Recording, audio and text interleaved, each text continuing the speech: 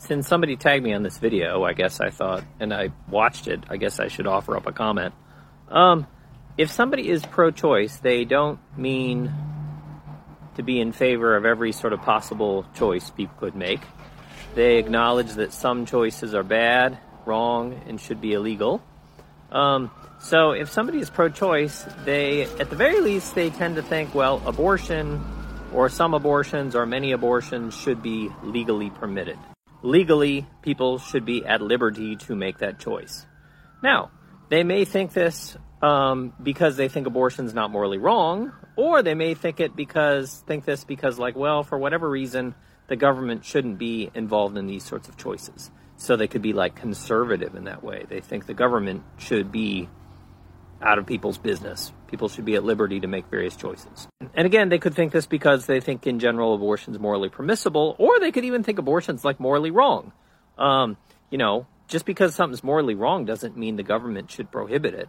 Somebody could think like using drugs is a bad choice and morally wrong, but that people should be able to use drugs or smoke cigarettes or drink a lot or whatever. So that's just what pro-choice means in these contexts. And I mean, you can even be pro-choice and think that like later abortions should be restricted. You're still sort of broadly pro-choice because you think people should be at liberty to do that. Now, should people like this call themselves pro-abortion? I don't know. I mean, I guess they could if they want to, but do they have to? No.